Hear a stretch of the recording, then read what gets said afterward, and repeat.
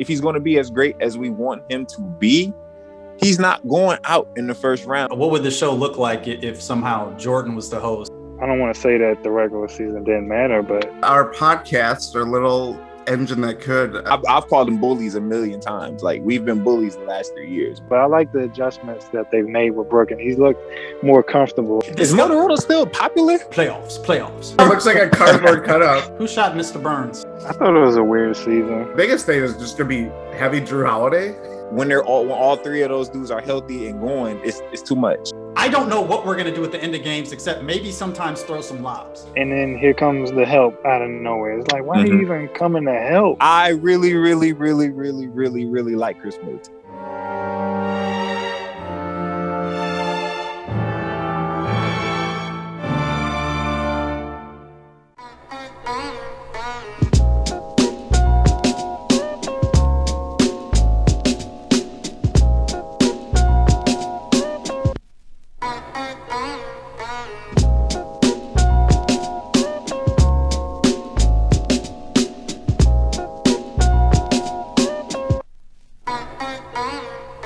Man, you still got the beard going, huh?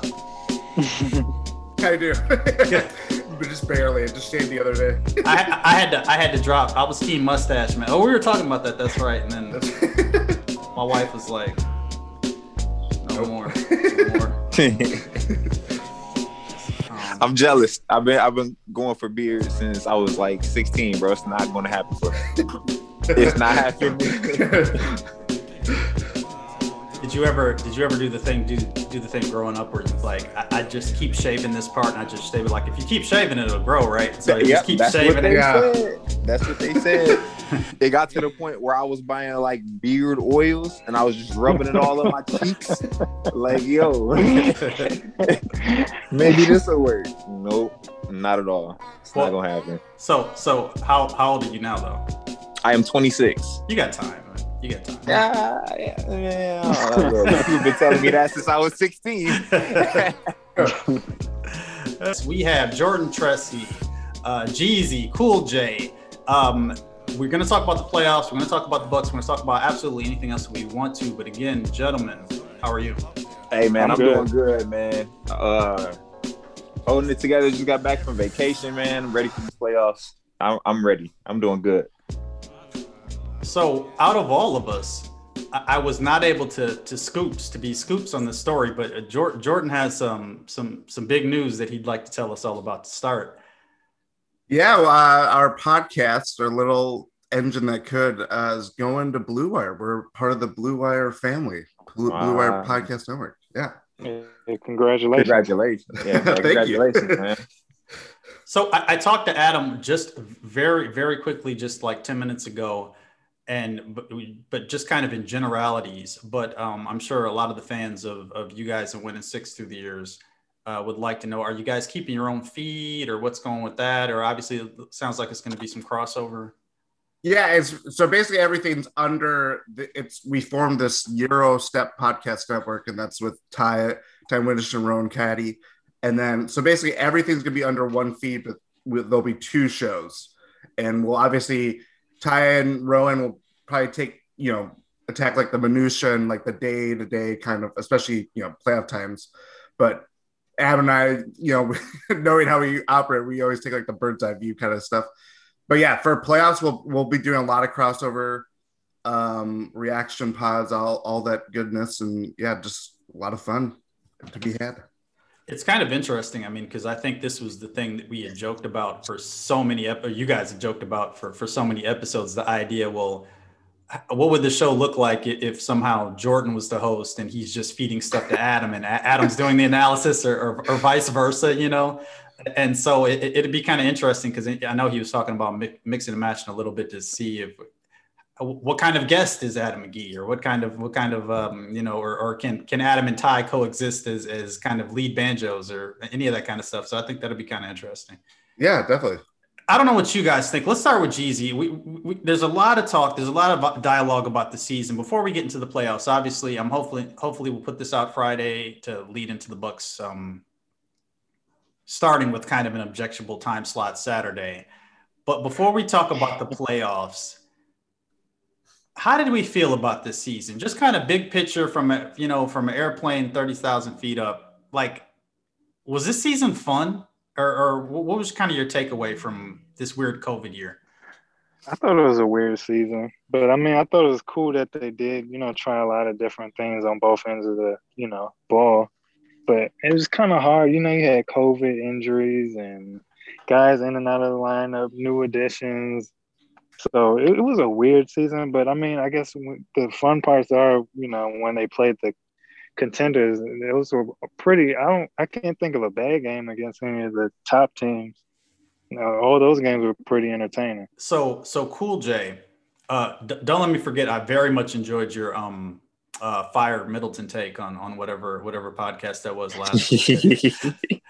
Now look, somebody stole this as a booking because me and you have been talking for months, but I did enjoy it. Was that the Joel? Was that the Joel one? Yes. Or the, okay. That's the Give Me the Buck one. Give Me a Buck one. Okay, so what's the other one? Because in my head, those two run together. Because I did that one twice. So I think that's what you're thinking of. Yep. So you might be thinking of. I had a similar take like that on his other one. Okay. So that might be what you're thinking about. Okay. No, because I only listen to a couple podcasts on Spotify, and the rest I listen to on something else. So it's like some seem like they're just on Spotify, and I know. Yeah. Then I'll go to that one. But yeah. Same question for you though. How'd this season hit you? Okay, so it's weird, right? Because I say stuff on Twitter that people just like try to like have my head for. And I think a few weeks ago I was like, I was having more fun in like 2016 when we had like Michael Carter Williams and shameless plug Jabari Parker and John Henson and those dudes. My first hate, my first love, Michael Carter. Right. Like for all this Middleton kind of stuff. After a while I didn't hate anybody like MCW. But go ahead. Seriously, but I was having more fun. Like we hung on every game, we hung on every big performance, bad performance, whatever. But it was more, now it just seems like we're supposed to win every game. We're supposed to do this. We're supposed to do that. That was more fun. Would I trade today for 2016? No. But is it as fun? No. I guess it's just the expectations. You know what I mean? Expectations are going to ruin regular seasons for as long as we're good. So like Jeezy said, I think you just kind of look forward to the games against like contenders and stuff like that. See how we look. I mean, it was obvious early that they weren't going to try hard to win every game. They were trying new stuff, new offense, new defense. Now I'm excited. I'm excited now as I was excited back when we were average, trying to be good every night. You know what I mean? If you guys kind of like follow, it's like, it's weird, but that's where I'm at with it. Now I'm excited, but the regular season was like, eh.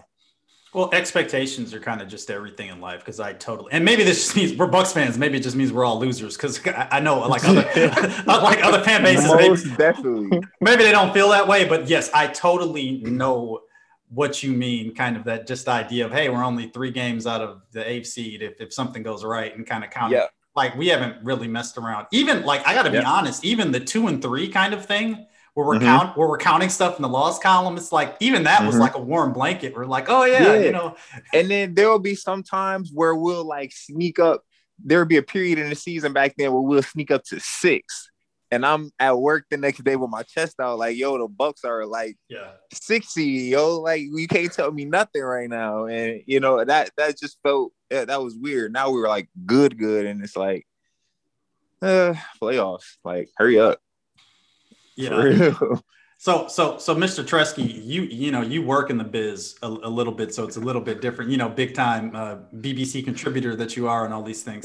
But so how did you obviously working and putting out articles and doing all this kind of stuff? How did the season feel for you? I think you guys all hit like on what made the season like from a like emotional standpoint, just like up and down. And it's hard not to like. There's all the COVID stuff. There's the injuries that obviously happen every year, but like COVID, especially where it's like these guys are being pushed through a freaking grind.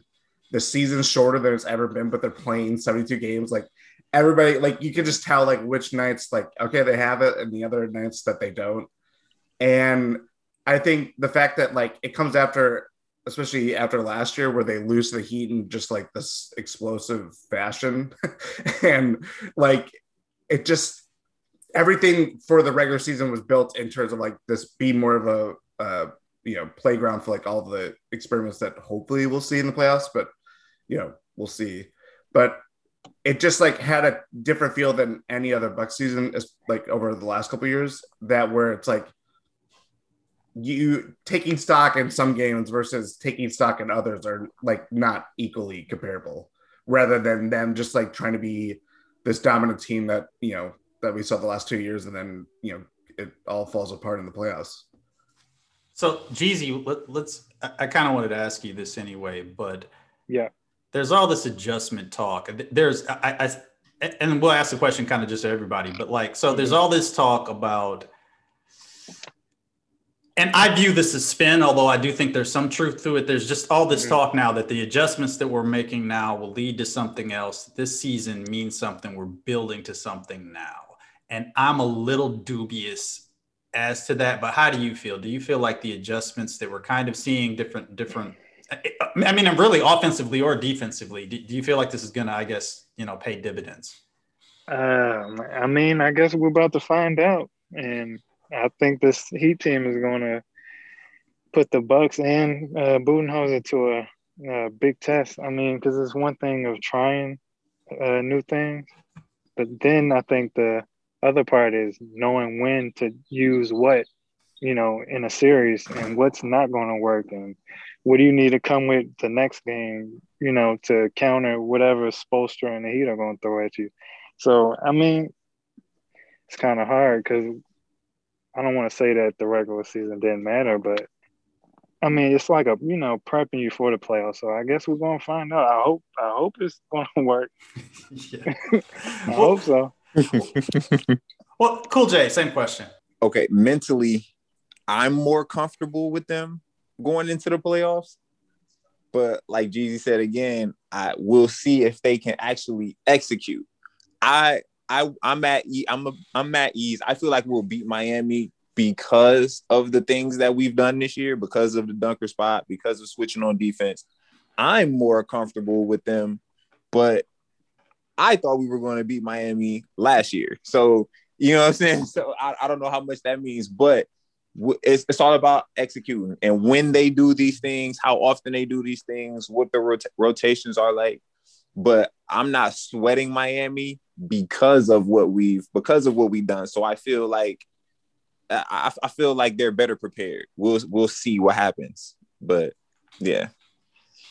I guess kind of where I'm at now is the incrementalism. It just seems like it's moving too slow for me. Like there was an idea, and the first game against the Nets, right? The first game, I talked about this on the podcast like every time. Middleton shot like 10 shots in the fourth quarter. And took, I think DeAndre was kind of almost dropping on him, and he just took like every shot that there was, and he took the last shot and he missed it, and like kind of whatever, right? He always misses that. But it was like to me that would be an idea of, I'm sorry. I mean, literally, like he missed. Like the difference. Yeah. The difference between us being the first seed and the sixth seed is like the 6 shots that he missed. And I'm not saying he should have made all of them, but it was like the Celtics game, the Warriors game. There's that Hawks game too. Hawks game. That they collapse, where it's like, he's feeling it, but then like everybody else it was just like isolated to him. It would just like everything else just blew up. I think he can make those shots, but either way, him as a decoy. But there was just kind of this idea because, man, like seriously, that game was a roller coaster. Whatever game it was, I think it was the Suns game where Giannis fell down. Yeah. Second one. So there was a lot of stuff going on with that, and I think, and again, he took like kind of a fadeaway kind of stuff. Like it wasn't a good look. I mean, it was kind of the corner play. We always talk about the corner play. So to me, this is my thing with the adjustments. If they were just like, hey, Chris is just going to shoot every single time, that was something that's at least an identity that you can kind of counter off of it and do all this kind of stuff. But I just feel like even like half of the season, we spent a lot of time talking about, hey, like it's like they discovered alley-oops, right? And it's like, okay, hey, now we can throw alley-oops, and then the guys would like throw them whether they were open or not. And so I just kind of feel like I do kind of think we'll beat the Heat, but we got to get game one. we need to start getting ahead in these series because I think there's just a lot of quitting us if we get down. And I know Drew can manufacture offense and all this kind of stuff, but I just didn't see enough to think that we're still a team with a number 1 and 2 number 3s, right? I've said that about them too. I feel like they're not tough. The Bucks are not tough. And in a way, they've been bullies. And when they get hit, they shrink. It's like they don't really have a tough. They don't have that fight in them. Now with Drew Holiday and with PJ Tucker, who are tough and they've been through battles individually. Hopefully they bring that. How much they bring right away, we're going to be tested. We're going to be tested right away. So you'll see how tough they are. But it's like when, like you said, when the Bucks get hit or when the Bucks' backs are against the wall, they kind of give the ball to one player, whether it be Middleton or whether it be Giannis, and nobody wants anything to do with it. You know what I mean? And hopefully that guy makes a shot or hopefully that guy makes a play, and then all of a sudden they're back on the horse. But if they don't, the Bucks, they just continue to crack under pressure. So we'll see how tough they get. But in the past, they haven't been. They have. I've called them bullies a million times. Like, we've been bullies the last 3 years, but we'll see. Jordan, what do you think about that? I mean, there is something to being this kind of front runner where, they get out. That was kind of like their MO for the last 2 years, where they get out to these crazy leads and we see all these, especially last year, and, we see these like 40-point blowout victories. Mm-hmm. And then, it brings up all the questions like, well, are they, testing the clutch time enough? Like, they played I think it was like 70 minutes in the clutch time last year, which is like crazy low. And like there's definitely something to it. And the whole like adjustments thing too, where it's like, you're seeing all this stuff and you want to see all the execution. And from our perspective, it's like, you see all these changes and you don't want them to be put into practice and then have them fail. Because then it's like, okay, then what is the next change? You know what I mean? Because when, like, for this series, I think like for all like the adjustments and what things that they can, like, little wrinkles that they can find, like the biggest thing is just gonna be heavy Drew Holiday versus I mean, we saw how Eric Bledsoe was the last 2 years. Like that Drew alone, even when he might not be, he's gonna have so much on his plate, but like he doesn't have to score 20 points or do it efficiently or whatever the case may be. Like he alone just it brings a different thing that they just never had under the Bud era. Mm-hmm. And so to me, it'll be interesting because I don't really, truthfully, maybe you guys have a better take. Like, I don't understand. There's things, I mean, we joke around a lot and we say this and that, and Middleton's this or that, or this person, whatever, or, Brooke. Like there's been, I mean, and maybe that's a good thing to talk about. Like, so Bucks Twitter, through the course of the year, there was anger toward Dante anyway, but then Dante is associated, like, it's not his fault that the deal, Bogdan. The Bogdan. Mm-hmm. Yeah. But there's a lot of kind of anger toward that. And I feel like the anger, in no particular order. And actually, Jeezy, you've been a part of a lot of this. I think we've all been a part of all of this, but like, so we went from like Dante to Pat to Brooke, to kind of the like everybody who was involved with the initial Giannis signing, I think got a little bit of kind of, because Thanasis got some of it too.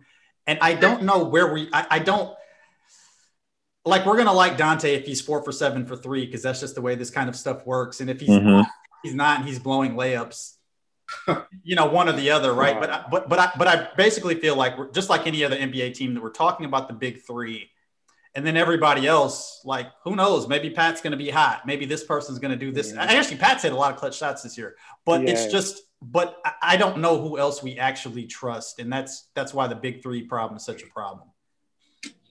I feel like, okay, so generally, I think Bobby Portis and Brent Forbes have been like in everybody's good graces, right? Like, you still don't know what they're going to do later, but those two have been safe from everybody for the most part of the year. Dante's got all of the heat all year. Pat Connaughton, I was on a leave him in whatever city you're in thing for a little bit. Was that you? Wait, so specifically, let me stop you. Who had beef with who? Because all this stuff is running together in my head. I just know Jeezy had to buy a Thanasis jersey. Is that? No, that was Obi. That was set up Obi. A deal. Yeah, I set up. Oh, you were talking. You were talking to him about it. With him. Yeah, we had a bet. I bet him that Thanasis would score 20 points in a game, and he took the bet. I mean, he ended up having 25. Right? Was it 25 on New York? Yeah, bro. That game was crazy. I'm sitting here looking at my TV like, huh? What? Like, yo, no way. Fadeaway Kobe threes, yo, all in that. I'm like, all right, I'm going to work. Yeah, like this is 2-3. Yeah, so that's what happened. I don't. Okay, so you were in the bet. That's what it was. Yeah, I set up the bet. And that's okay. So he has a podcast also that I sometimes listen to. That's why he runs together with Joel in my head because both of those are kind of fourth string for me. But I do listen to just about all of them at some point. I want to interject real quick because I called Obi out, so hopefully he finds that Obi. He didn't respond to my bet. Jason Tatum had 50 the other night, and I consider that to be a postseason game. And he's kind of critical on Jason Tatum, like Jason Tatum versus Chris Middleton. So I said, what did I say? I said if Chris Middleton can't score 50 in a playoff game, then he has to get a Tatum jersey as well. 50? 50? What kind of line are you setting with 50? How about 30? I'm just, he's been a big Chris Middleton, Jason Tatum. So if these dudes are one and the same, there's going to be a moment where we're going to need like explosion from Chris Middleton in the playoffs. If they are equal or if Chris Middleton is greater, he could do that, right? That's what that means, right? Yeah. I mean, that's how I took it. Dog, I was walking the dog and I typed this literally 3 times and deleted it every time. And I kept typing and I was like, no. And I'm just walking the dog. It's just kind of like a one-off. And I typed, if Chris Middleton outplays Jimmy Butler, I'll buy a authentic blue Chris Middleton jersey. And I'm just like, and I'm just like, yo, what am I blue? You don't want to put your name to that. You don't. And I'm like, yeah, what am I doing? Like, I'm not doing that. You know, like why am I? Like, I like that. Which one of y'all were really kind of anti-Pat? Was that you, Jeezy, or everybody running together? I was anti-Pat early, and it was really my memories of the playoffs. And I remember Pat Connaughton playing so many minutes in the bubble, and he couldn't do anything. And it just felt like a waste of minutes, a waste of everything. So I had ill feelings towards him at the start of this season, but I'll give him credit. I think it started when we were in Memphis, and he was just drilling threes. I don't know if you guys remember. That's the Drew Holiday game winner. Oh, he had a good game. And he was drilling, and I was like, okay, Pat wasn't even shooting like this the last 2 years. Pat will have games where he'll knock threes down, but this year he was really, really consistent. And other people have been critical on him still, but he's been having like he had a stretch where he was getting 3-4 threes a game, and they looked good, and they looked like shots that he can make later on. So I calmed down, but I was on him early. Like, stop playing this guy. Like I was on him early. Like, where's Torrey Craig? I was one of those dudes, but it was really because of I was tired of seeing Pat for a second. So we've got everybody's kind of priors now established. Is anybody here especially anti-Brook? Maybe that's me. Okay. Listen, I was on him, but he's improved, and I also think Bud's been using him a lot different with this. I don't know, these last few games. He's looked really good. Yeah, he's looked better. Like, I was tired of that. I'm not going to say tired, but of those threes. I don't know. It seemed like certain plays that looked real good the first year with Brook, they didn't look the same the last 2 years. I don't know, but I like the adjustments that they've made with Brook, and he's looked more comfortable. I think I was on both ends. He just looked more comfortable on this second half of the season. It was kind of a thing. And totally, I totally agree with that on the shot selection. To me, the thing is kind of the shot selection, but to me, that goes back. Like, to me, that's directly related to Budenholzer. It's just, kind of, hey, we're looking to let it fly and everything. And again, that's totally cool. And for Dante too, that's totally cool as a first half thing. Hey, everybody shoot. all right, now we're down 11 and we're in Miami and it's game 4 or whatever. Now Chris lets it fly. Bren, if you happen to be in the game, lets it fly. Bobby, you can't tell him anything else. You know what I mean? But it has to be some sort of hierarchy, like of that kind of, at least to me. And I always felt the thing with Pat, but I'll ask Jordan this question. You probably follow it in more detail. I always just thought that Pat was Bud's kind of teacher's pet. Like he seems to be like the one that, he's like the one who is supposed to not implement the game plan, but I think Bud thinks he can do more things that he can maybe necessarily always do. But I just think he's, like even in high school, like any coach is like, this is the one that's in my pocket. It's the 8th guy. Yep. Yeah. This is my guy, Mm-hmm.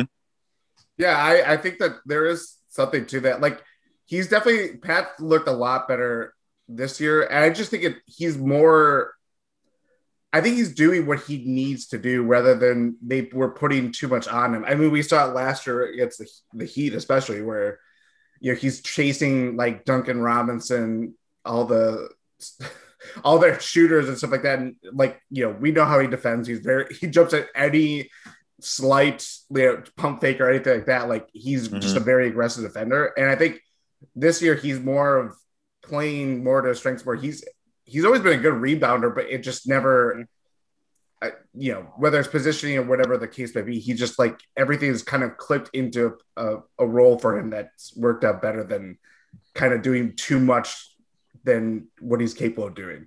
Mm-hmm. So let's get our predictions for the Heat series, and we'll start with Jeezy. We'll go Jeezy, Cool J, back to Jordan. Let's talk about, give your predictions kind of in how many games, but also kind of talk a little bit, if you don't mind, about like what you think's going to happen.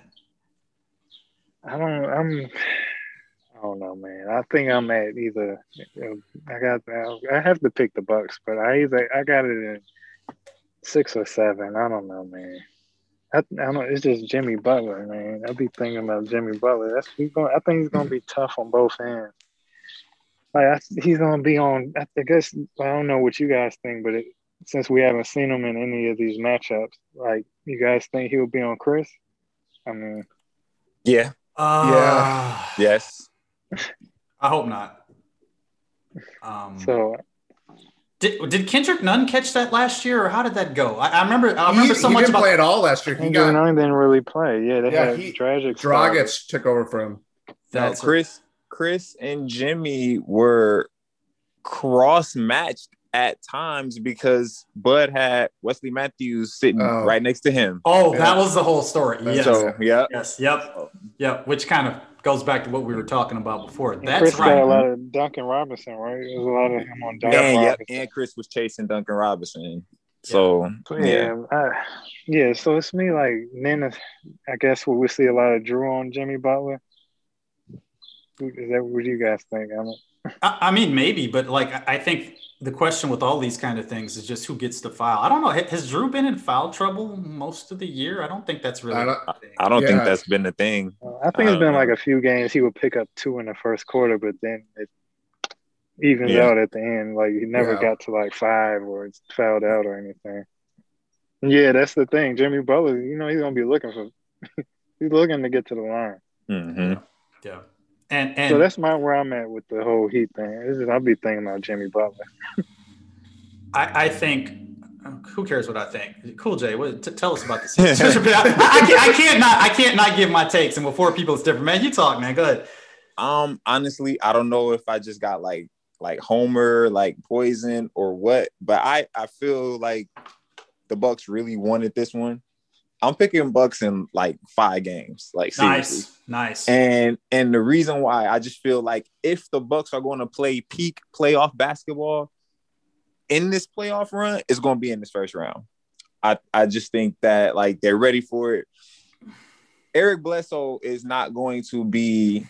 Or look, Drew Holiday is not going to be overworked by Goran Dragic like Eric Bledsoe was. You know what I mean? Or even Hero. It's just it's not gonna happen. Or Hero, yeah. I mean, he's just going to elevate to that level. I really truly feel that way. Giannis, and we all know that he's great. if he's going to be as great as we want him to be, he's not going out in the first round against the team that put him out 4-1 the year before. He's going to find a way to elevate, and I believe he'll do that this time. I too am nervous about Jimmy Butler. But I do think that that's the only thing that Miami has in their favor, is that he can take over games, if the Bucks leave a window open for him. Can he do that 4 times now that the rest of his team that doesn't have as much of the experience? Yes, they went to the finals last year, but it was the bubble. Now they've got to come to Milwaukee. They've got to go back to Miami. They've got to travel. They've got to deal with, somewhat of a hectic crowd. So, how's Duncan Robinson? How's Tyler Hero? How are they going to shoot? Are they going to still shoot 65% from 3? You know what I mean? Are they going to get that third guy that Jay Crowder was hitting 50% in his threes? We'll see. But that's less likely. And I just think that, if we're going to play perfect ball, they wanted this matchup, so it's going to happen out the gate. Like, I think tomorrow they're going to win by like 20. I'm not even going to lie. Like, I think they're going to come out and... I actually think so too, yeah. Yeah, I think they're going to come out and like hit them in the face with something serious. And that might set the tone for the rest of the series. That's kind of what I'm expecting. Jordan, what do you think? I hate to hit this. Say it. Line. Bucks and 6. But I think I agree that I think the Heat's best players, Butler, Bam, they're better than where they were last year. That's pretty obvious. But like Jay Crowder they've been trying to replace him all season long. Mm-hmm. Trevor Ariza, like, he's been a serviceable guy, but like the difference between Jay Crowder, this like nuisance, but I mean, he's always got under Giannis' skin when defending him.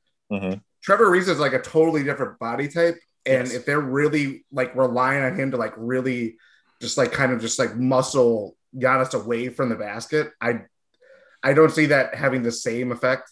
Even like a guy he's like one of the biggest floppers of all time, but like Kelly Olynyk like always has been trouble for the Bucks. Like, is Bielitsa going to be shooting the lights out? Like, it's all like the supporting cast from Miami that I had doubts about last year that, blew up in my face. Mm-hmm. I think they're definitely worse in that front this year.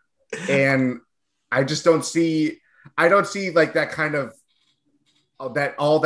everything coming together in the same way that it did last year.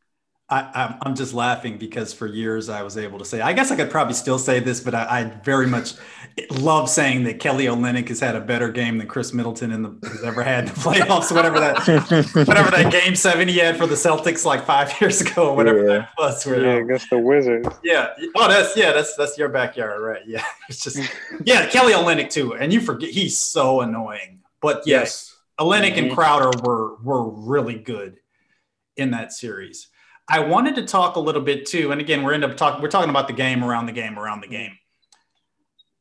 I'm a little uncomfortable, and maybe this is just me, by this kind. And again, we don't have anything to do with the games. Like, what's going to happen is going to happen. We're just talking about people talking about it. But to me, there's a lot of talk about, well, if the Bucks can't mess with the Heat, then why even watch the playoffs? Because they're not good enough, and blah blah blah. And I get all that. And there's a lot of people getting kind of chesty about the Heat. Like, we're gonna flip the narrative and all this kind of stuff like that. And I totally get all that. My thing is this. The Heat represent for us like the Zach Randolph Gasol Grizzlies. Like, you can beat them, but only a great or very good team can beat them. They're the gatekeepers, right? They reveal your weakness. So it's not just, we're sort of better than them. But only a team like if you're hitting on all cylinders and you're great and you can execute at the end, you should be able to beat them in 5 or 6. But if not, just like those Grizzlies teams, like one year they got the Clippers, one year they got the Spurs or whoever that was, they'll just beat you and you might be better than them. And so I'm a little bit scared because, like, again, the range of Jimmy Butler, it doesn't matter that like we don't think that he's that good. They all think he's that good. And because we're a little bit mentally soft and because of all this kind of stuff, I'm going to predict Bucks in 7. I think I'm predicting a big game 1 win, but I think even the stuff that will work. So I think the last couple of games we found out that we can ISO Chris on Robinson or Hero, and that's a good bucket. And I wouldn't be surprised at all. In fact, I'm going to predict this. Chris is going to start out like 4 for 5 on jumpers, like in the first quarter, and he's going to have But we're not just going to keep going back to that, right? And I'm not scared about the games where we just whoop these teams. I'm scared about what happens when we just kind of let one get away and we're not even sure why. You know? Yeah. On a grander scale, to your Grizzlies point, I think of it in terms of Giannis, and I like to compare Giannis, like his trajectory, to Jordan. And who did Jordan have to go through? Like the team that Detroit, like those Pistons.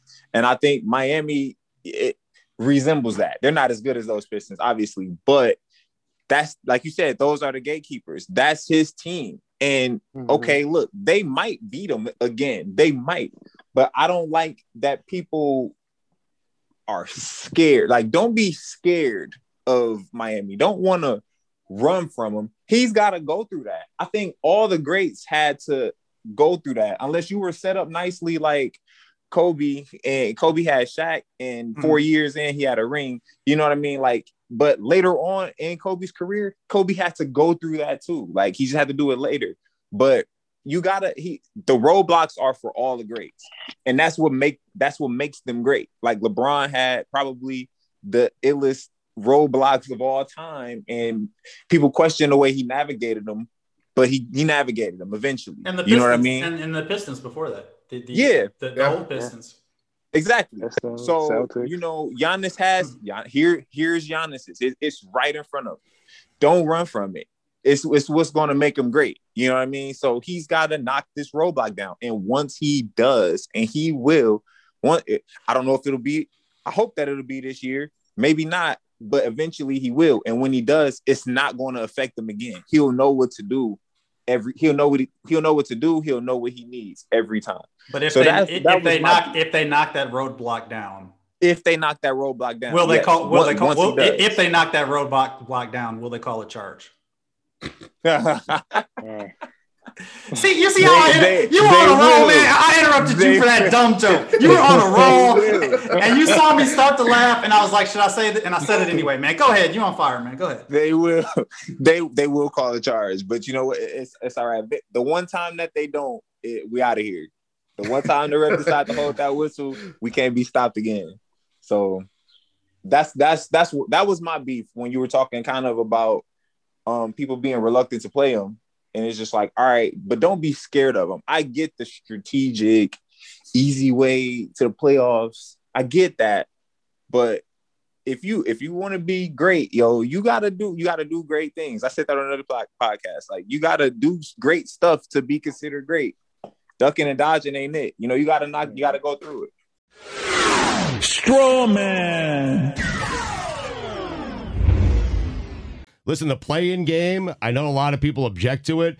It is so much fun when you can have LeBron and Steph in what appears to be, we know it's not because Steph has another game, to be one game for their lives. It was so much fun. But it's not one game for their lives. It's not even one. That feeling it's not last even night. one game for their season. It's not one game for anything other than you put facts aside for just a minute. Exactly. I mean, you do. That's what it felt like the NBA championship last night. Dan, it did. Come on.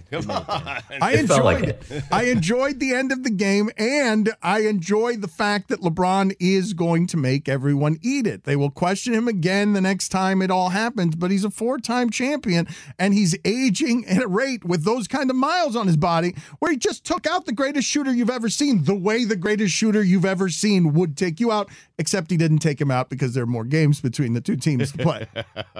And it was such an exciting do or die game that I was sitting on the couch just waiting for it to start. And I turned to my wife and I said, "This is a do or die game." And she said to me, "So if LeBron loses, he's eliminated?" I go, "Well, no, like this happens and then that happens." She goes, "Call me when he has a chance to get eliminated," and walked away, went to sleep. This league, though, now they're the favorites to beat the 2-seed Suns. That's great. I mean, they should be heavy favorites. They are. Yeah. a 7 seed, and they were all trying, and the Clippers and the Nuggets were trying to avoid them. This is the guy that Bayless wants to call a choker. I hate him. Bayless wants to continue to disparage LeBron, and Bayless loses forevermore, no matter how much it just sounds so ridiculous. A commentator withering toward the end of his career, spouting about luck as LeBron, again, for the 97th time, hits a shot that at the end of a game that shows you that he can hit shots at the end of a game. I don't feel badly for Chris Paul, but if you're a Chris Paul fan, you have to feel bad for Chris Paul. Like, he's on a really good team. He has made Phoenix legitimately good, and now he gets LeBron and Anthony Davis in the first round. That is terrible, man. Tough luck. I mean, they're going to be out in 4. Oh, you've got them being swept, do you? Yeah. You've got the Lakers sweeping them. So let's get. I want to find out what Stugatz's total analysis here, because you have. Are you going to have both the Nets and the Lakers winning the championship? Because you've been riding the Nets. You haven't paid any attention to actual Nets basketball this year. No, I don't have to. You haven't looked at any of the numbers. You just know that they have Harden and they have Durant and they have Kyrie Irving. 3 guys that independently, you have ripped and questioned all of them over the last 10 years. I have, yeah. I have the Nets and the Lakers in the finals. I don't have both of them winning, although that's a good idea. You do have both of them winning, though, because last night was one of those LeBron games that you love where you're like, Billy, why are you screaming at everybody in the chat? I mean, I'm not screaming at it. We're all kind of just dancing around the issue that LeBron made up the fact that he was seeing 3 rims last night, and I believe he just aimed for the middle one. Get out of town. Like, no one, you guys don't believe. Dan, please tell me that you didn't fall for that. Please, Dan, please. No, Dan, please tell me that you didn't fall for that, because we know that he's making it up. And we know that if anyone was playing basketball with their friend and their friend told them the same thing, you'd be like, get out of here. You don't see 3 rims. That's not something that happened. That was just LeBron creating an excuse, should he have missed, or setting up if he had a game coming up where he'd wear an eye patch and then 5 minutes in, he'd take off the eye patch dramatically and throw it on the floor because it was affecting his play. And look at this warrior. He needs this eye patch that he took off and he's doing without his eye patch. How can he do this? How can he be playing basketball with 2 eyes? Because everybody does, because no one plays with an eye patch. And by the way, people get poked in the eye all the time and no one sees 3 rims and no one is believing this story, LeBron. Okay? You're getting a little bit older. The game's catching up to you. It's fine. It happens to everybody. Father Time, undefeated. But we don't have to make up these stories to make it seem like hitting a 3-pointer is a bit impressive. And Steph could have hit that 3-pointer from 50 feet further back. People don't see 3 when they get poked in the eye. They see 3 when they're hammered. Okay? He just got this. He got confused with when you see 3. Okay? It's when you're hammered. It's never when you get poked in your eye. When you get poked in your eye, you start seeing like little spots everywhere. You see like 1.5. Things are blurry. You see the actual object, and then you see like blurry things off to the side. Maybe 2 rims he saw. Billy, that's what you took from what you watched last night? Yeah, he was fibbing a bit. I don't want to call him a liar, okay? Good. Not going to say it. A healthy fib, though. Straw man. Has anyone heard anything? Is there any bit of intel? Because, man, a month ago, whatever team started having fans, and I was looking, so basically, right now I can drive to Milwaukee in 12 hours and I can drive to Miami in 10 hours. And I don't think I'm going to spend this money, but I was trying to see if I could swing one of these games. Are people allowed to stand yet in Fiserv and do anything, or have they talked about any of that? I haven't seen anything like that. I don't think they talked about it yet. I haven't heard anything. Because what was cool, if you look, every once in a while they do a wide shot, and I'm like, oh, it's cool. You can stand and you're not blocking anybody. And the way they have it kind of gridded out. And every once in a while, I saw this at Laker games, I think. And I kind of like the idea, almost like a stand-up computer where you can just like, you can sit or stand kind of for a lot of the game. And it seems like you could still make some noise or kind of perhaps like, but I don't know what the actual regulate, and they should really tell us before they take our money. Yeah. Because you know me, I got to yell if I'm going to go. If not, I don't need to go. Yeah, that's kind of like natural, right? Like a natural reaction. I don't know. You might not even mean to stand up, and it just kind of like muscle memory. happens. Yeah, Yeah. because it's the worst thing in the world. You'll see the craziest dunk. You see like the craziest Zion dunk, and they'll go to the other sand, and it's like a dude like this, with his arm. It looks like a cardboard cutout. Right. And I'm like, the cutouts are better, man. There's seriously, and this bothers me, and most of my buddies are this dude. I don't think I've talked about this before. Any YouTube video of the 55-point Brandon Jennings game. And, scoring wasn't like this back then, right? And it really, in a weird kind of way, he was like the proto Steph, because what he was doing in that game, like, it wasn't just that he hit all those shots. Like, you'd never seen anybody take so many shots. And he hits like his 6'3", and there's some dude with his girl just kind of, and you just kind of sit back, and I'm like, man, cheer. Like, you see What people are you jumping out of, doing? and your eyes go to the people who are jumping out of their seat or whatever else, and other people, and he's like, yeah, whatever, man. Talk to me when you get to 70. And it drives me nuts every time I watch that. Does anybody here, Jeezy will ask you, anybody really, I mean, look, man, it's just the four of us. Does anybody really think we can beat the Nets? I don't know how to separate like me being a fan, right, and me just watching that series. Like, I was talking to a guy at work yesterday, and he said, "Oh man, y'all not winning. I'm not winning that series." I'm telling him. Well, I was like, "Well, I think Giannis could punish him down low," and he said, "Yeah, it's not gonna matter because you probably have DiVincenzo on Kyrie." I mean, that's just the outsider's, point of view. I think they got a shot.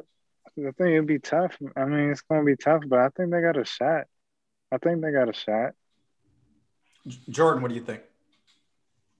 I think this doesn't necessarily answer your question, but I think between them and Philly, I like their chances better than Philly. Yes. But their path, I mean, the fact that they kind of chose the path that they're in, if that makes sense, like that they have to face Miami, that they have to face Brooklyn if they get that far, that they have to face Philly if they get that far.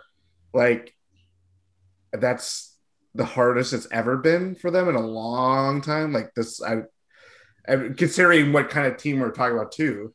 That's the thing where I just keep like, you look at the last two games, like that looks good. Even like the game that they lost like back in January, they look good. Like their offense looked good, but it's like how we talk about the Nets is like, it's not how we talk about any other team outside of maybe the Lakers, just because we haven't seen their big three all that much. And when they do play together, you're just like holding on for dear life when all three are on the floor and just hitting shots like at crazy degrees.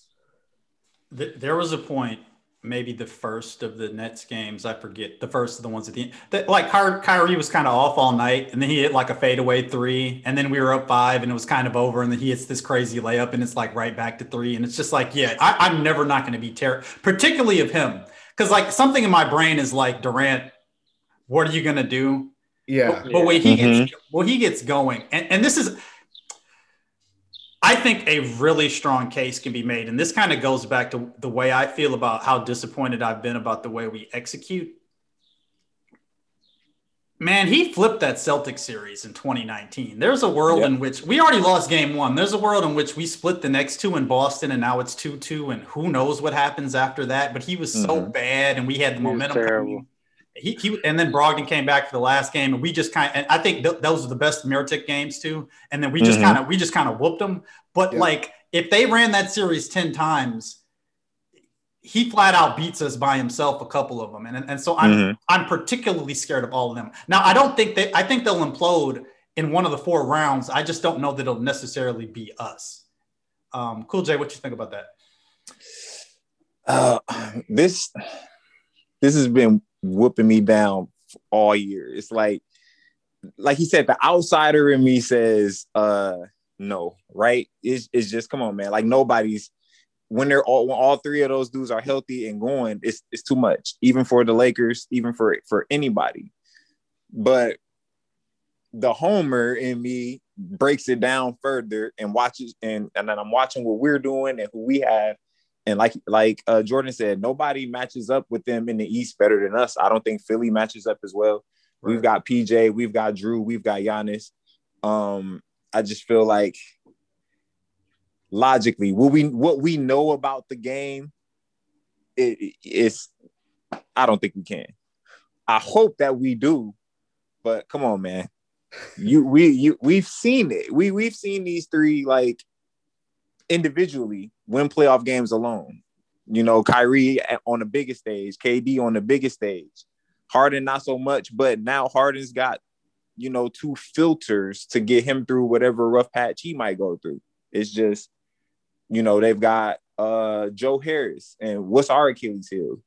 You know, 3-point shooting. Like, and if you leave him open or if you dare him to beat you, you're going to lose.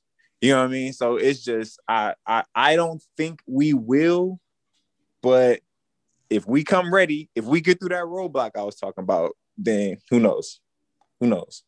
Out of all the people that we've left open, it seems like every team's 5th starter goes 4 for 7 for 3 from us, like by far. Mm-hmm. But by far, without fail, whatever Grayson Allen hit that game. But no, that's not true because Bledsoe was worse that first game. But when Grayson Allen hit 6 or 7 threes against us, I was just like, man, this is just what this team is. Yeah. Yeah, it was one of those nights too where they've had a couple of those this season where if you watch those Nets games and then you watch them play like the Grizzlies, it just wasn't the same, you know, energy. So it was one of those games. And like you said, Grayson Allen, even they were going under Ja Morant from 3. I think he might have hit 2 of them. Mm-hmm. I think he's though. Not even, He's not right. He's not a shooter. But I imagine other teams look at us and see Bobby Portis, who's not known as a shooter, or other guy. And I think that I try to look at stuff from the other team's perspective, where they're like, "Who's Brent Forbes?" You know, and right, because when he gets going, it's similarly. I'm sure other teams are like, "Who is this guy?" You know, other teams. Same with like Dante, Pat, like we see them like, you know, back off them a lot. But here's my thing, and here's what makes me want to like knock myself out when I'm watching all of these games or these serious games, is that we've all been in the gym, and you know, maybe we've even been in the gym with college athletes or pro athletes. All of these dudes can shoot. Like I'm talking about like the 4th or 5th starter, or even the point guard like Ja Morant, who's not known to be a shooter. But if you go and watch him in the gym, he can make that 3-pointer at the top of the key 100 times in a row. You know what I mean? So when you go back to the huddle, or when you go back to your timeout, and the coach is going to break it down for him. He's going to say, like, they're going under the screen. Just square up and shoot the 3 like he's not going to guard you, because he's not going to guard you. Eventually, they're going to make that shot. I hate Bud's gimmick. You know what I mean? Because it's just a gimmicky. If he makes it, we lose. And dude, these are the best players in the world. Like Jay Crowder knew. Erik Spoelstra and Jay Crowder knew last year, a week before the playoffs, they're going to give you this corner 3. It's going to be there. This is the defense they've been playing for the last 2 years. You're going to go to practice and shoot that shot 1,000 times. You know what I mean? Because that's where you're going to be shooting at. He knew. You know what I mean? And they're always going to know. So I hate Bud's gimmicks. I hate when he plays 50-50 ball like that, because like when it matters, they're going to make them shots, man. Anybody's going to make that shot because they know what's coming. The thing that irritates me the most is like Giannis could have somebody like bottled up, or Drew could have someone bottled up, and then someone just leaves their man to come. Well, you got 2 of the best defenders on the team, and it's not, you know, they got them right, you know, squared right there. And then here comes the help out of nowhere. It's like, why are you even coming to help? And I don't know. And Giannis don't got it in him to be like, I don't need that. I don't think Giannis has ever told somebody like, no, like, I don't need that. No, get out of here. You know what I'm saying? Bron will tell you like, get out of here. Or Chris Paul will tell you, get the, you know what, out of here. Like, I don't think Giannis has ever done that. He's just too, with the scheme, he's all in. You know what I mean? So he's expecting it, unfortunately. So we gotta take a diversion. Who's the most famous player you were ever on the same court with? Me? Oh, brother. I got to do open run with Dwight Howard one time. Oh, my God. A long time ago. Oh, you win then. Yeah. We should have asked somebody else first. Go ahead. Tell the story. Grand opening, grand closing. Yeah, that was cool, man. Tell the story. No, tell the story. So was his legendary flatulence? Nah, man. You know what? Like you see him on TV, and he's like this super. Or back in the day, like when he was like clean cut, fade, super built. I was like 17. I was in Atlanta with a couple of my guys, and we went to the gym, and he just walked in with like 2 people, and it was dope, man. He just he wasn't even like openly like crazy or nothing like that. He just sat on the sideline, he like laced them up.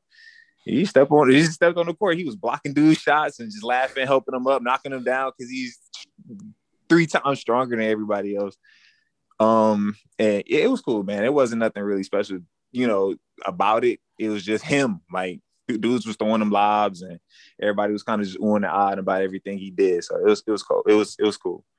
I do think, and we'll ask Jeezy and Jordan in a second.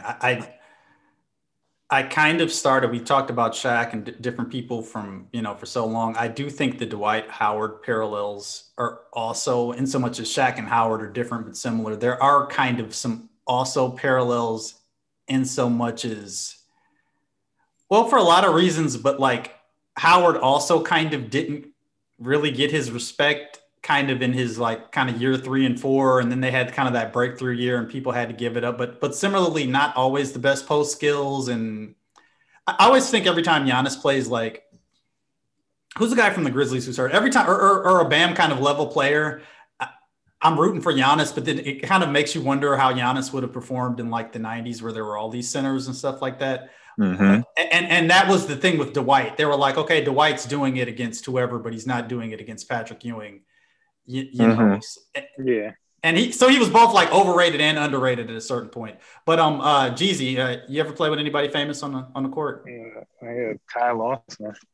Nice. That's about it. He was so good. He was so good when he was good. It stopped very fast. Yeah, he was good. Denver for a few. I don't know. He had a good, nice little run in Denver. Yep. I used to like those Denver teams a lot. He was the play with him as the backup point. When he was back up to Chauncey, those were, yes, I like those couple of teams there. Did they have JR then? I mean, all those they had JR and all those versions run together in my head, like Birdman. Yeah. Jordan, you ever play with any get any? No,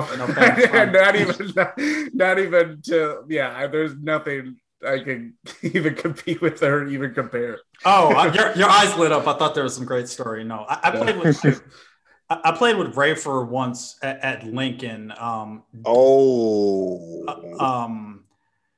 was, how when you watched the G League, that wasn't as legend. That wasn't. I feel like maybe at Rucker there were like kind of rules. And everybody was just following him every play and trying to make a name. And it was like, it was like the last scene in Above the Rim kind of stuff where it was just like, all right, and he was just like, I'm going to leave kind of stuff. And, so that was from the star power aspect of it. Obviously this was when he was on the Bucks, that was something. I played with Novak, but I'm that much older than him. And I blocked Novak a couple of times, but like he was 17, like he was 17 and I was 21 or whatever it was. And his dad was a coach at Brown or whatever else. And then I got absolutely destroyed by Dwayne. Dwayne. in open. And I was young and dumb then, but what Cool J says, that's the first time I was like, and I thought I was pretty good. I'm like, I'm getting destroyed by the 7th guy on the Badgers or whatever. And like, I can't, like, I was like, I can't believe how good this guy is who doesn't look good on TV to me. But back to the subject. And that's the only place, or not the only place, but that's the main place where I'm like, yo, fire this guy because he's playing. Is he always going to play with fire like this? You know what I mean? Like, you're in the gym with these dudes. You know that these dudes can, when they go to a practice or they go to an open run, like, yo, they don't miss shots. Like, if they miss 2 shots in a row, they like, you know, something wrong with them. Yeah. You know what I mean? So it's Yeah, like, they've don't been play doing with it for fire. so long. Yeah, don't play with fire with that in a real game where real stakes are, you know, on the line. Don't keep going under that same screen like this dude is not going to know that shot's going to be there. You know, it's all about knowing when to amp it up, when to change it up. And I feel like that's one of the things we worked on. So we'll see. But that's what's so frustrating to me. And this kind of goes back to all our talk about adjustments and all these things. Mm-hmm. What's frustrating to me is even if Bud is an offensive genius, and probably not, but we understand, like, it was really great the start of 2 years ago. Yes. I don't understand it. And I want somebody smarter than me to explain. It'd be like this NFL team that had this great system offense, right? Like the greatest show on turf, or like these Chief teams. Every year there's like these two like crazy offenses that change the game. But like they can't do like play action, you know, run the ball, play action, but they can't run the most basic stuff. And I don't understand why we can't. I understand Giannis because he just started playing basketball and it's a work in progress and all this kind of stuff like that. I don't get why Chris and Drew and some of these have been here for all these years and they don't like Chris. This is the rant, I guess. Chris and Giannis have been on the same team for 8 years together. They've been on plane rides. They played cards. They've been in each other's hotel rooms. They've talked about this. Hey, what do you think happened with this game? Why did we lose that one? They should have unmatched chemistry in the NBA. They should have, and they just, they show up like a couple of dudes who are punching the clock, and Giannis gets really angry, and then he charges the lane, and Chris, like, sometimes he's hot and sometimes he's not. And like the basic thing about playing winning basketball is like, who does this now? And I think Drew has brought so much, but Drew also, I don't know if he wants to be a little standoffish, but it's not, I think he's really dope. I'm not really sure he's a point guard. He's just another really good two-way player. And that's why I wonder sometimes if we're less than the sum of our parts. And it drives me nuts because I don't understand it. I think it's levels to it. It's levels to basketball. It's levels to, sometimes it's just like an intangible that, and I hate to do it to Chris Middleton, but it's what separates a player like Chris Middleton from like the real upper echelon of the NBA. Now, Giannis got it out the mud and he evolved physically to the point where he can't be stopped to the point where he's a two-time MVP, right? But that's not going to happen with everybody. Chris Middleton got it out the mud and he's at the maximum of his capabilities, but there are like things that he's missing that makes him like, you don't have to tell James Harden. James Harden doesn't care what the play is from Mike Budenholzer. He's going to go out and he just knows what to do to get that ball to Giannis. He knows what to do to throw that lob. He knows what to do to draw that foul. And he's not that much more athletically gifted than Chris Middleton, right? But he has it. He has that mind for he's a hooper, like a hooper.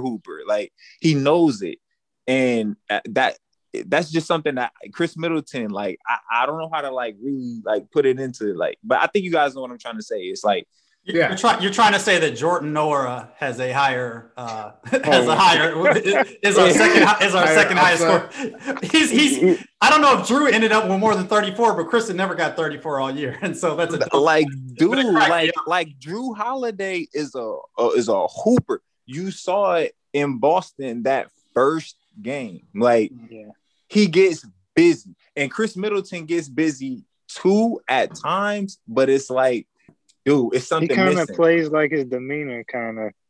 Yeah, like you gotta get a little selfish sometimes. Yeah, even when he's feeling it, like he can have 15 in the first half, and then second half. He's a rhythm player.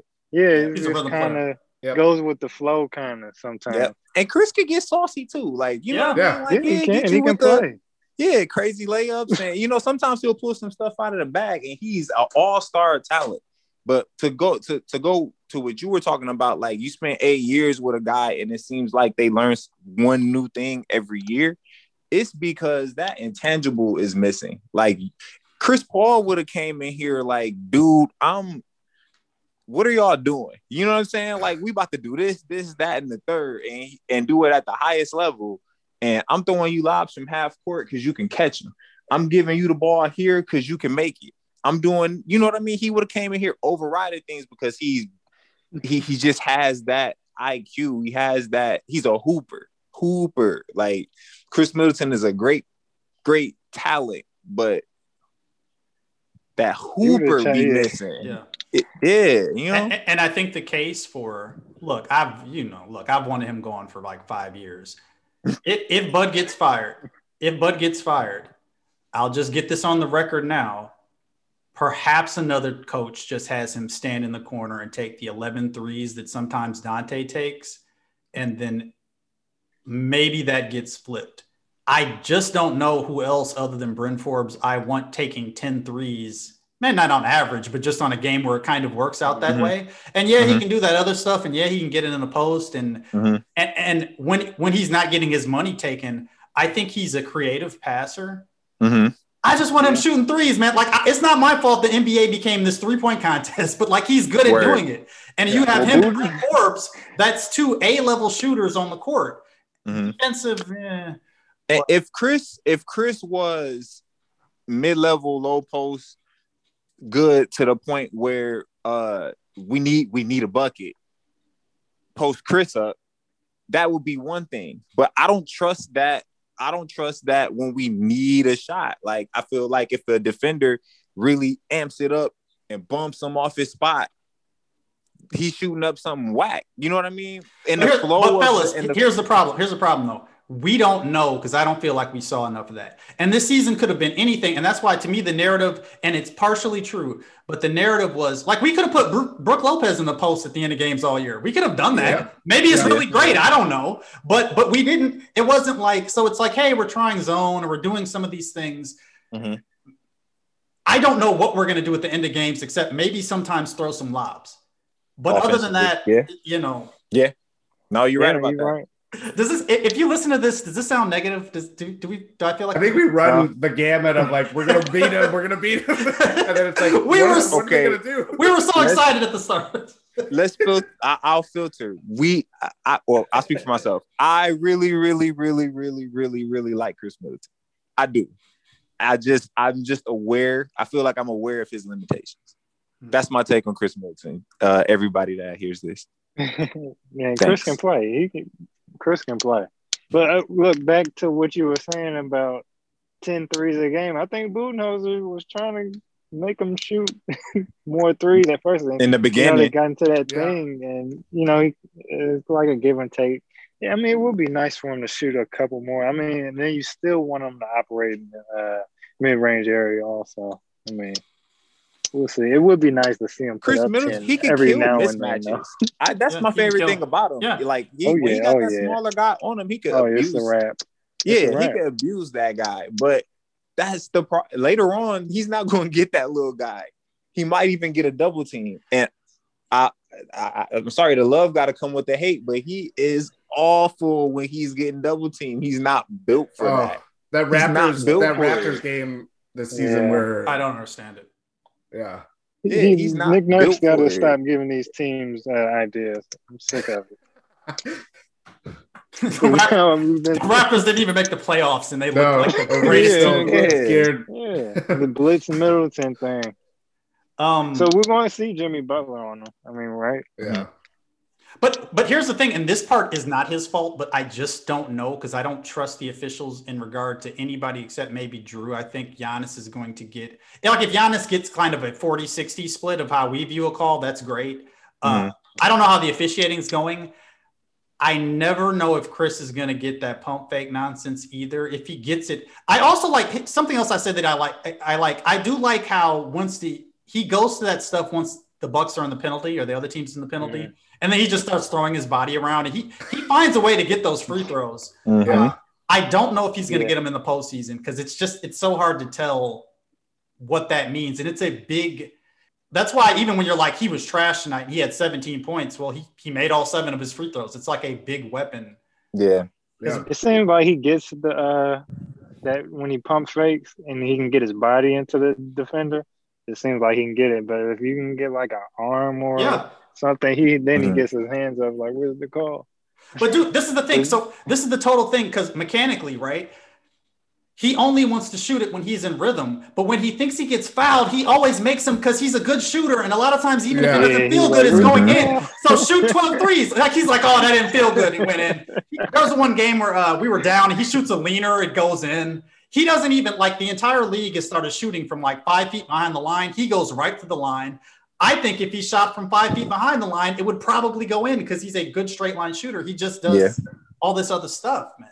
Sometimes I wish Pat Connaughton would get on the line. I'm like, yo, if you were on the line, you would have made that, dude. You wide open. He's not square. Like, yeah. They like those. Yeah, Pat. Yeah, he's been taking a lot of deep threes. Those threes are deep. Deep, been hitting like, them. dude, nobody even guarding you. Get up here, like, get deep. on the line. Yes, but it's like, and I think Dante has compressed his shot into kind of this one motion. You can tell when Dante's shooting because he gets it, and it's like, it's not even like, you know, sometimes people have like this two part. His is like, you know what I mean? Like, he gets it, he turns. It's really compact, and I think he's just like, look, man, it's the first quarter. We just practiced 100 of these shots. I'm locked in. And he's, and we're furious when he misses them. But he starts the game and he's like, here we go. You know, and it's just. What's crazy about Dante is he got a pretty shot. And it looks like it's easy to repeat, or to me he does. And it looks like it's easy to repeat. And I don't know why he's not more. I mean, he didn't shoot bad, I guess, when you look at the percentages. But with the looks he gets, I'm like, yeah, man, he started off, you know, scorching. So I'm like, I don't know why he can't be more consistent. It's a nice looking shot. He never looks like when it leaves his hand, it's about to clank. Some nights they just don't go in. It's weird. Is there a world where he's 18 minutes off the bench guy and we're all in love with him and we all think Dante should get more run because he's just picking his spots and getting this, and we don't get to see so Bryn Forbes? Yes. Yeah.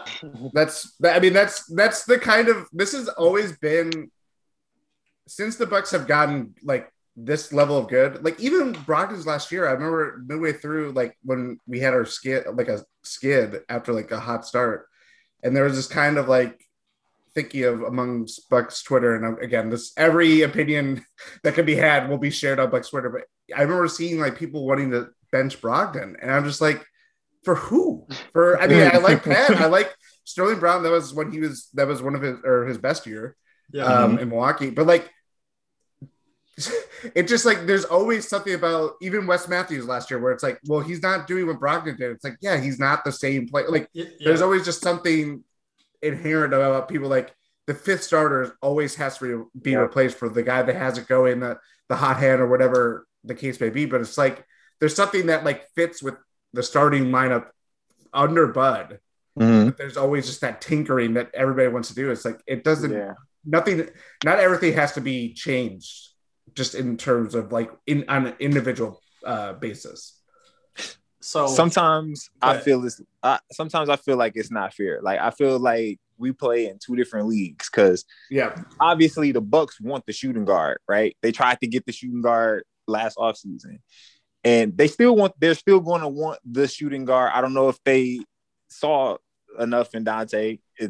They might still want the shooting guard in the offseason, next offseason. But it's like if we were the Lakers and we had Bron and Bron goes to the front office and he's like, "Get me the shooting guard." The Lakers are getting like DeMar DeRozan, or the Lakers are getting this guy, and you're like, how did they even feasibly do that? You know what I mean? Like, how are they even able to add this guy? And it's like for the Bucks, we have to, you know, be fully aware of the salary cap implications and roster spots and this, that, and the third, and all these 1,500 rules of why we can't get the shooting guard that we want. But then we'll turn around on the first day of free agency and a six-time All-Star is signing with a contender. And it's just like, you know, because it's like, to your point of, can we live in a world where Dante is just coming off the bench? We would love to.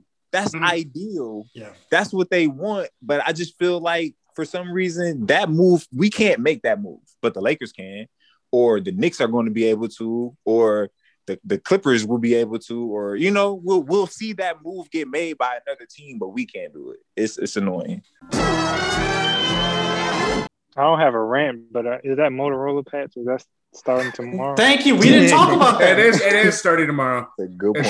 It's the end of. They started it already. All right. How do you feel about it? You the Jersey guy. I want to start with you. I wish it was red. I have long wanted the sponsorship to be Milwaukee Tools, to have a big red Milwaukee Tools patch. I think that's kind of that would be cool. like a red That would be Easter egg. nice. That'd be sweet. Now, I guess it would be weird if it's Milwaukee, but when it was Bucks, it would say like Milwaukee Bucks. But yeah, it could be worse. I just kept saying that, like, to me, like, they didn't match it. Like, I was noticing the other night that the Celtics were GE and then they became something else and it's still green. Mm-hmm. Mm-hmm. It's not that big of a deal, but I think it looks fine on the white. It actually, ironically, I hate the black one, but it looks But it looks good. Yeah. It looks best on the black one because it just kind of matches. But what color is it on the black one? I don't think white. I think I seen the Yeah, I don't like that and the white jersey, one. but it does look good on there. It's white. It's just a white patch on the black jersey. So get that money, I guess. Oh yeah, we knew it was coming. I didn't think we would go all year with that. Is Motorola still popular?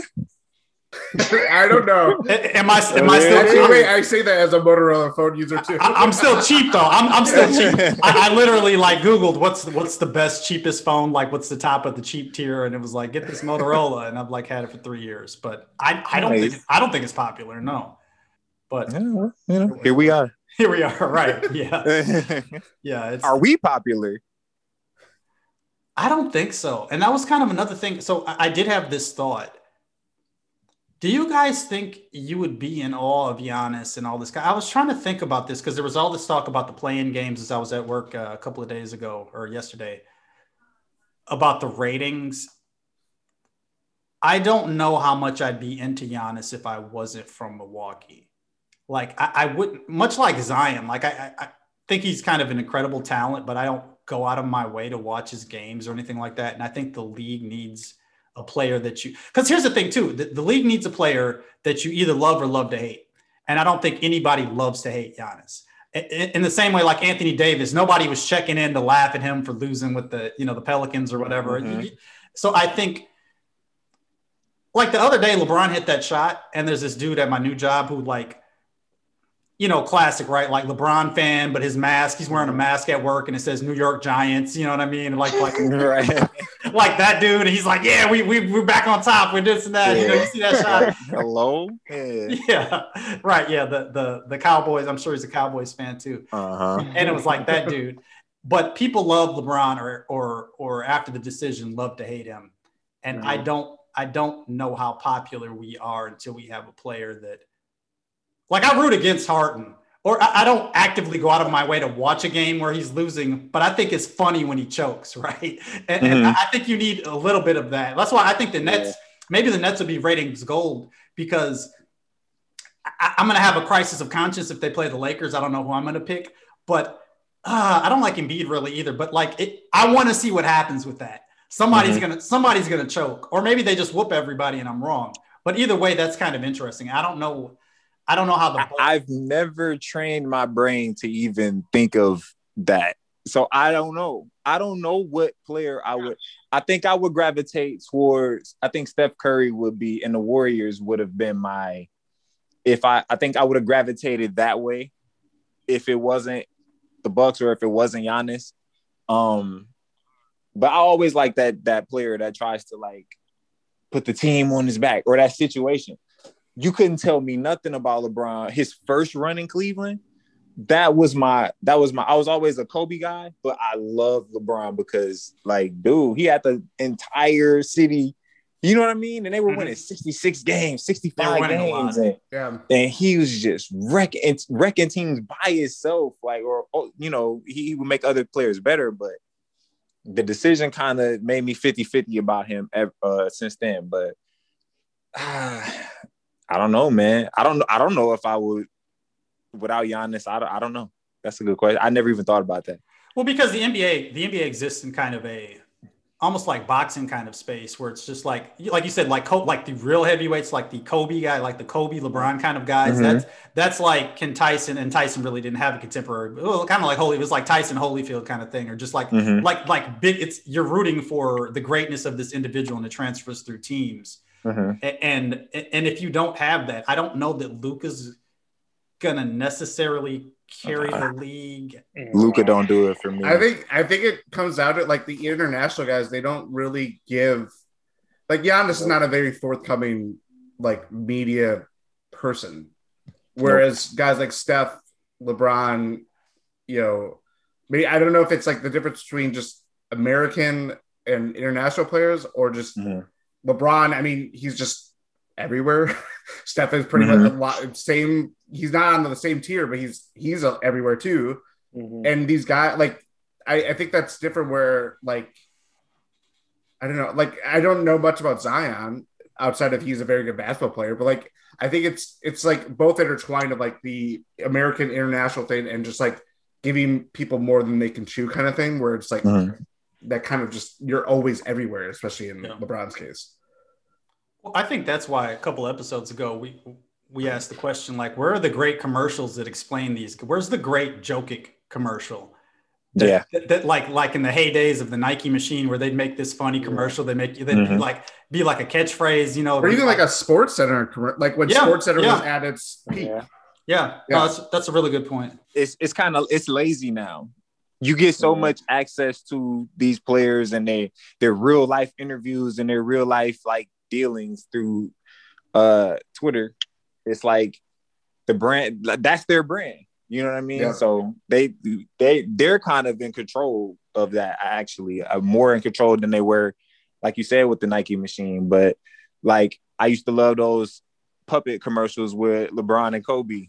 Like, you guys remember those, the Nike commercials? And I'm like, yo, like, these are dope. And what's your favorite? What's your favorite one of those?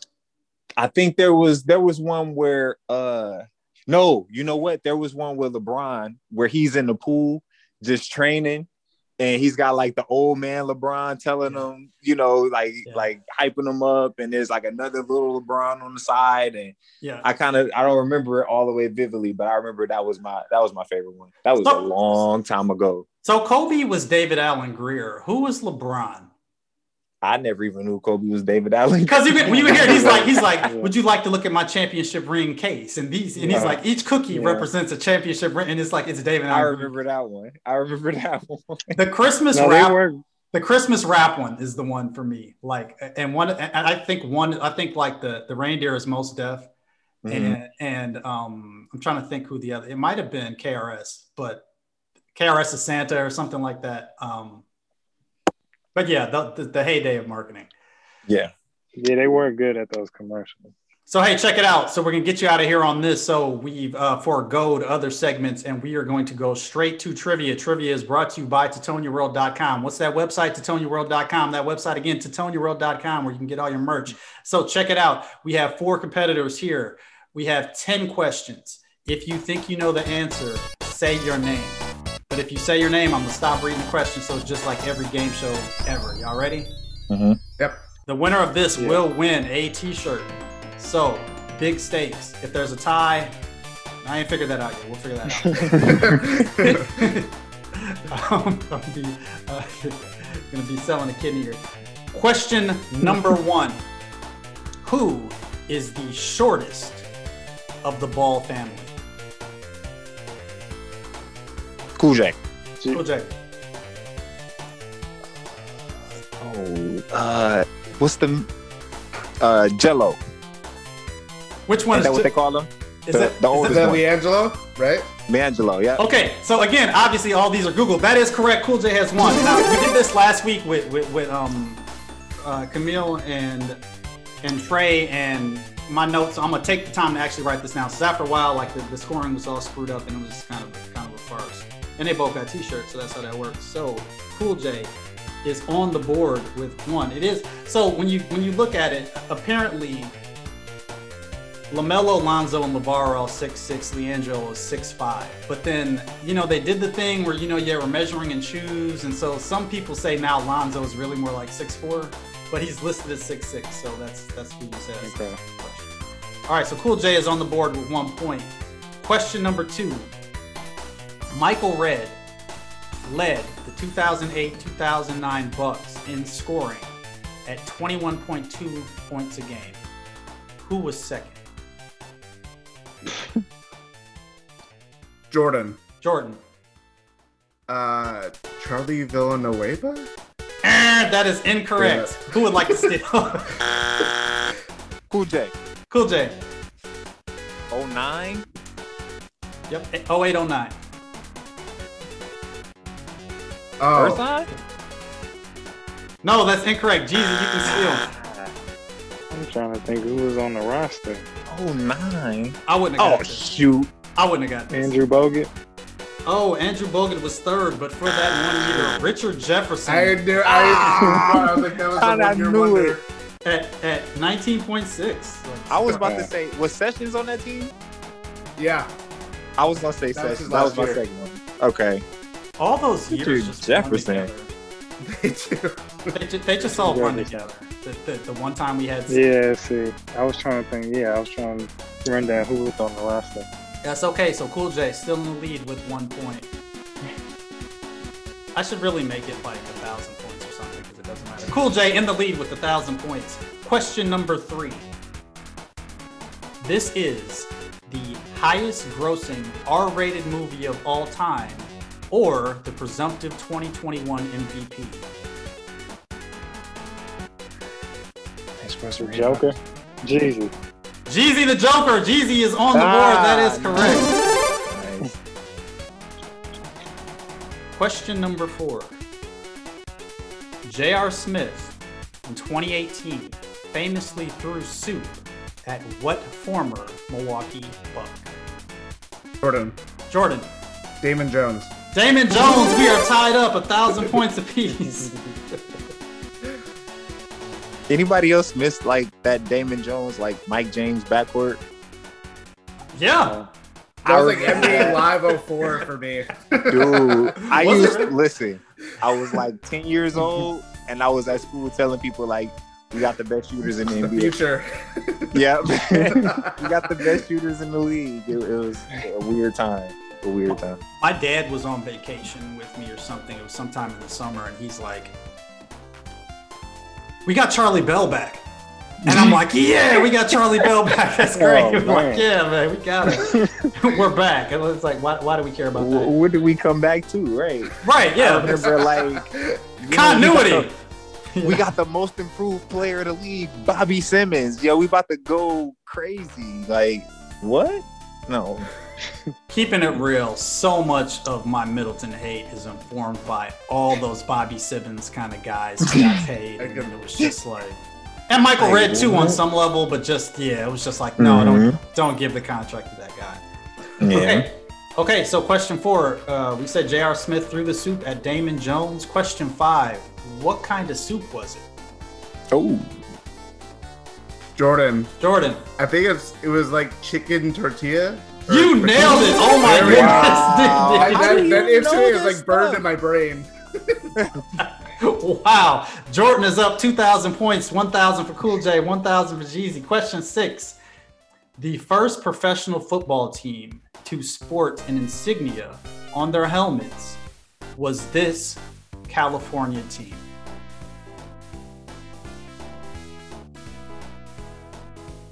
The year was 1950. Cool J.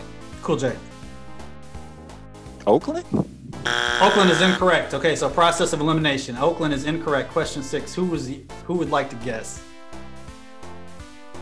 Jeezy. 49ers. The 49ers is also incorrect. So Jordan, you get to pick from the other 3 or however many teams they had. I'll go Rams. The Rams is correct. Jordan with the I didn't commanding. realize they were around. Dustin knows. The LA Rams, the Los Angeles Rams. Question 7, gentlemen. Many fans are looking forward to Giannis' new Disney Plus movie. Of course, Mr. Antetokounmpo had already appeared in the 2012 film Dead Europe, playing the neighbor's son.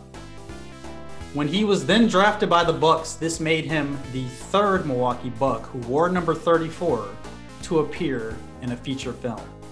Name the other two. Jeezy. Jeezy. Kareem. I'm sorry. Ray Allen. Ray Allen. So they have to wear the number 34? Yes, but not in the movie. I don't know that one. All right, who'd like to steal? We'll give you Ray Allen. Ray Allen, he got game. 34. There's the obvious one that I want to say, but I feel like it's not him. Is it Cummings?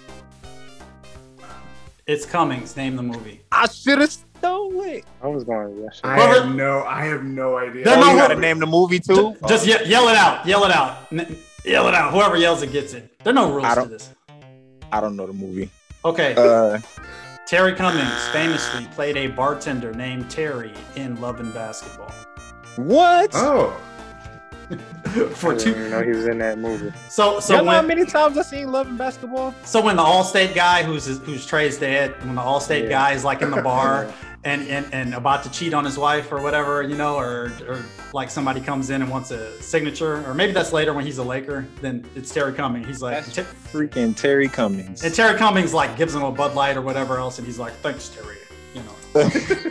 So that's cool. All right, so we're still in good shape here. Question number 8. Now we only have 3 questions left. So Cool J and Jeezy, it's moving time for you. Let's get some points right now.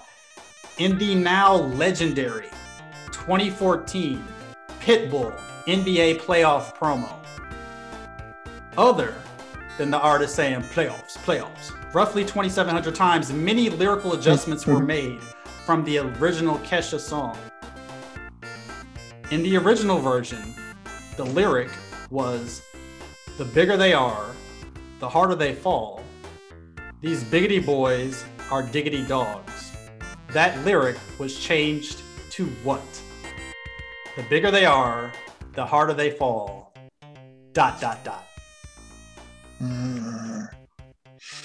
I remember the promo. I just don't remember the words. He's stroking his chin. That was a good promo too. It's in my head now, even as I do this. The bigger they are, the harder they fall.